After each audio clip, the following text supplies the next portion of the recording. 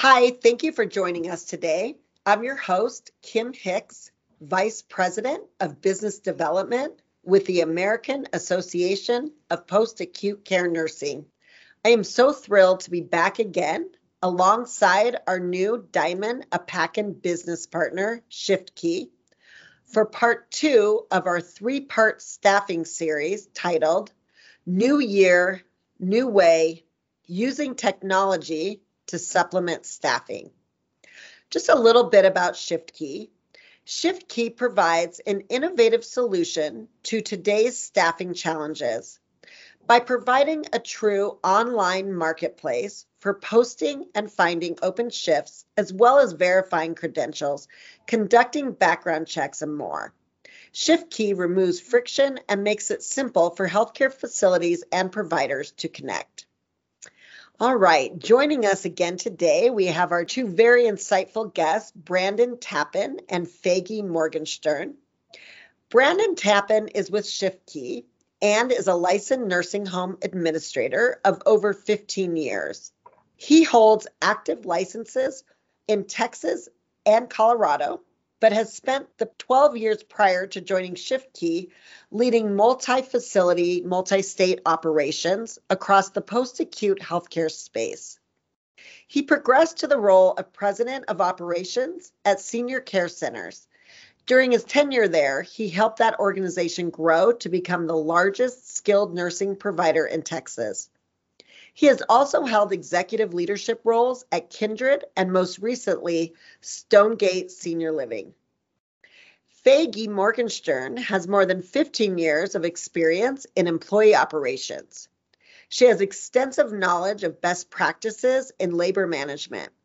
Her passion and commitment to efficiency and cost containment drives her ability to bring value to organizations and help them run more effectively through ongoing management and procurement of staffing agency contracts, along with labor monitoring. All right, so we are at part two of our staffing series, not replacing your full-time staff, but alleviating the burnout. Keep your full-time staff happy, balancing the full-time and PRN staff. All right, Faggy, we're going to jump in with the first question. In your experience, how has supplemental nursing staff helped your facility? And what are some ways to keep that relationship between full-time staff and supplemental staff happy? So this is a big one. This is a big question. It's such a loaded question because it has two parts to it. And I'm actually going to talk about the second part first because it's so important, right? Because at the end of the day, I could bring in outside staff all I want, but the way we treat them is what's going to cause them to want to come back. So I could have all these different platforms and tools that I have, but if I don't treat the staff that come in the right way, then I'm defeating the purpose by trying to outsource that support system.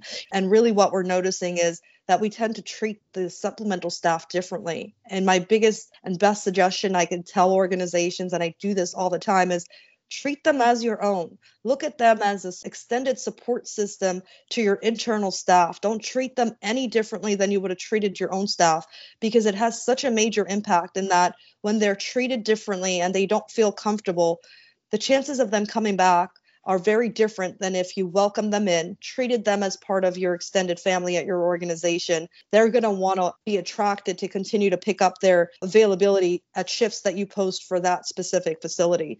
I see very frequently we'll hold them accountable to very different standards. We'll frequently DNR staff for reasons that sometimes make no sense whatsoever. And we should really evaluate how we look at them in that regard of communication, how we hold them accountable. All these different things will make an impact in regards to ensuring that they not only want to come pick up at your facility, but they stay wanting to work consistently at the same facility. We'll frequently focus on agency attendance very differently than internal facility staff attendance. We forget that they have issues that come up too. And what we'll see by communicating better with the staff directly, which ShiftKey gives us access to see phone numbers and emails, which allows us to communicate ahead of time proactively to say, hey, I saw you picked up the shift next week. We're so excited to have you at our facility. It allows relationship to be built even before them hitting the facility itself, which is so welcoming for somebody within the gig economy, especially the ones that have just signed up recently. This is a balance for them too to figure out and navigate around. Maybe they would have been a full-time employee up to now and they just transition out because they want to have that same work-life balance, right? And therefore, we're wanting to make sure that we do what we can to ensure the consistency of care is always there, and building strong communications and relationships with everybody at all different levels is going to impact the way the turnouts end up happening. So your results are impacted greatly by how you treat them and how you communicate with them.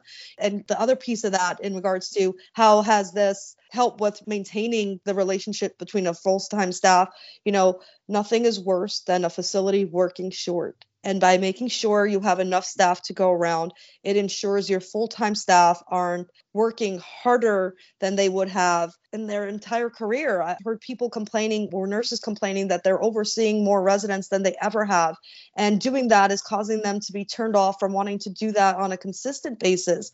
By working short, you're only pushing the agenda to push more staff to want to leave that full-time capacity, helping support that and understanding that the full-time staff have a certain level of loyalty and commitment and have been at the same organization. It's truly valuable, and making sure their voices are heard by when they're saying we worked short this weekend, what are we doing about next weekend? And that we're working together with companies like ShiftKey that gives us access to reach to those providers proactively enough to be able to circumvent that next weekend isn't short, will help ensure that your full-timers see that we're being listened to and we're being heard. And that's so, so, so important. So, Faggy, let's say you have a nurse that's really feeling intimidated by the supplemental staff coming in and seeing their residents. How do you overcome the challenge? What specific ways are you dealing with this? Because we know that the nurses are feeling overwhelmed. I mean, we hear it all the time. But then at the same time, they're feeling intimidated and they have these other feelings. So how are you dealing with that? A lot of education and a lot of team type of work environments, and where we're getting feedback from the team itself and hearing it from the other side and how they feel and trying to integrate them as best we can, right? In that regard, will help ensure that that nurse gets to build a relationship with that other nurse that's coming through, and ensure that she helps train them so that they feel more welcome, and help to ensure that they felt uncomfortable, they would share it. Yes, it may be intimidating at the first place, but we see that easily changing when they see that this person is reliable. This person could show up, and therefore I don't have to stay a double shift as often as I had before.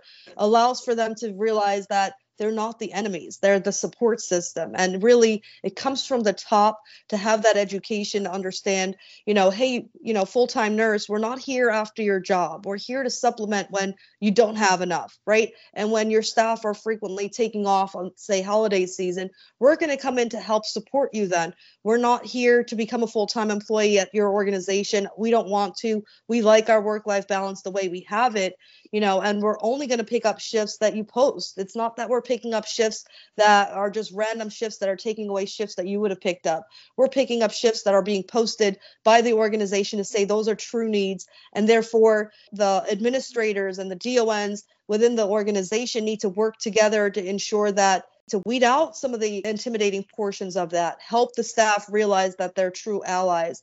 If you treat them as an administrator, as your extended staff and your extended team, staff realize that everything trickles down and staff will start treating them the same way. And Brandon, do you have anything to add?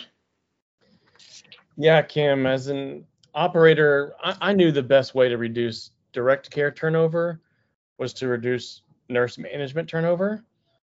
I want to focus on the nurse managers for a minute, because I recall as an administrator the visceral guilt and helplessness when my director of nursing or another nurse manager was working that third and fourth night shift or weekend shift.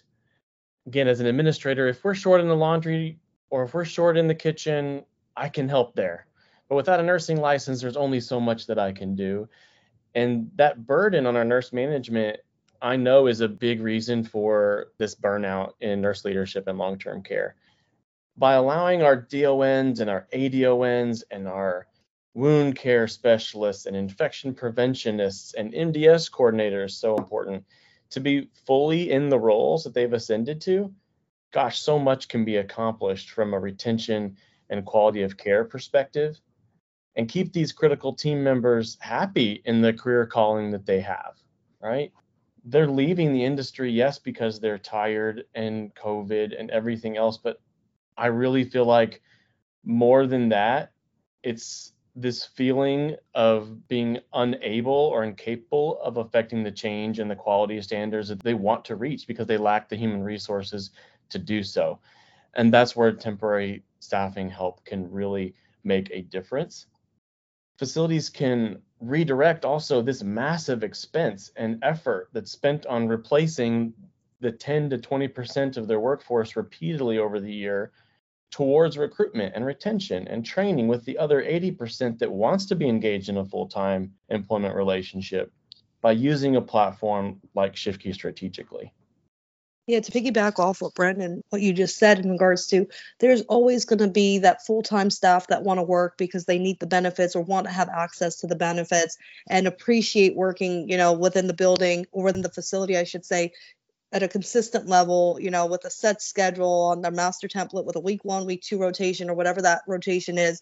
Some people like that. There's just such a shift on having a more balanced version of that, and where you have others that want that flexibility.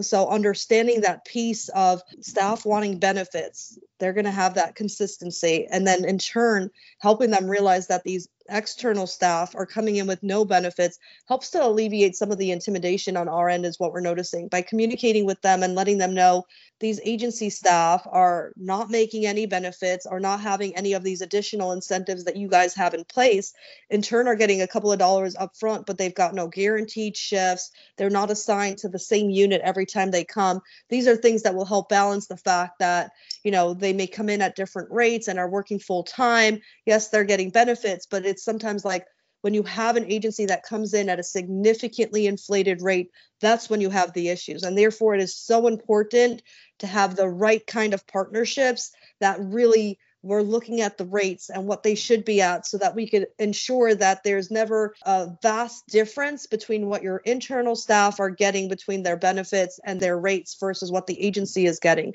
It should be a couple of dollars off from each other, and it easily will impact the way staff see that. It makes sense, right? I'm getting benefits. The benefits here cost X dollars. They're getting this instead. I have the choice now to do both, but we're on a more even playing field versus when you have agency platforms that come in and offer these shifts at highly inflated rates.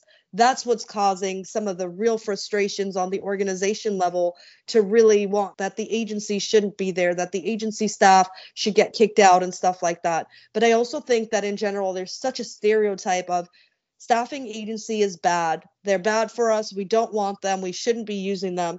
My opinion is not all staffing agencies are created equal. Yes, there are some out there that are in it for the short haul, but by connecting with partners that are in it for the long term, that really understand the space and that will work together with your organization to create a game plan that's long term, that's sustainable, are the ones you want to go after. So really, organizations finding the right partnerships is going to be an extreme impact on A, their bottom line, but B, in consistency of care between their internal and external staff.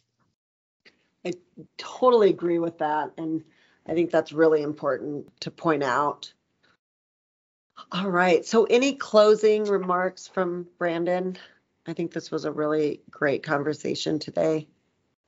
No, thanks, Kim.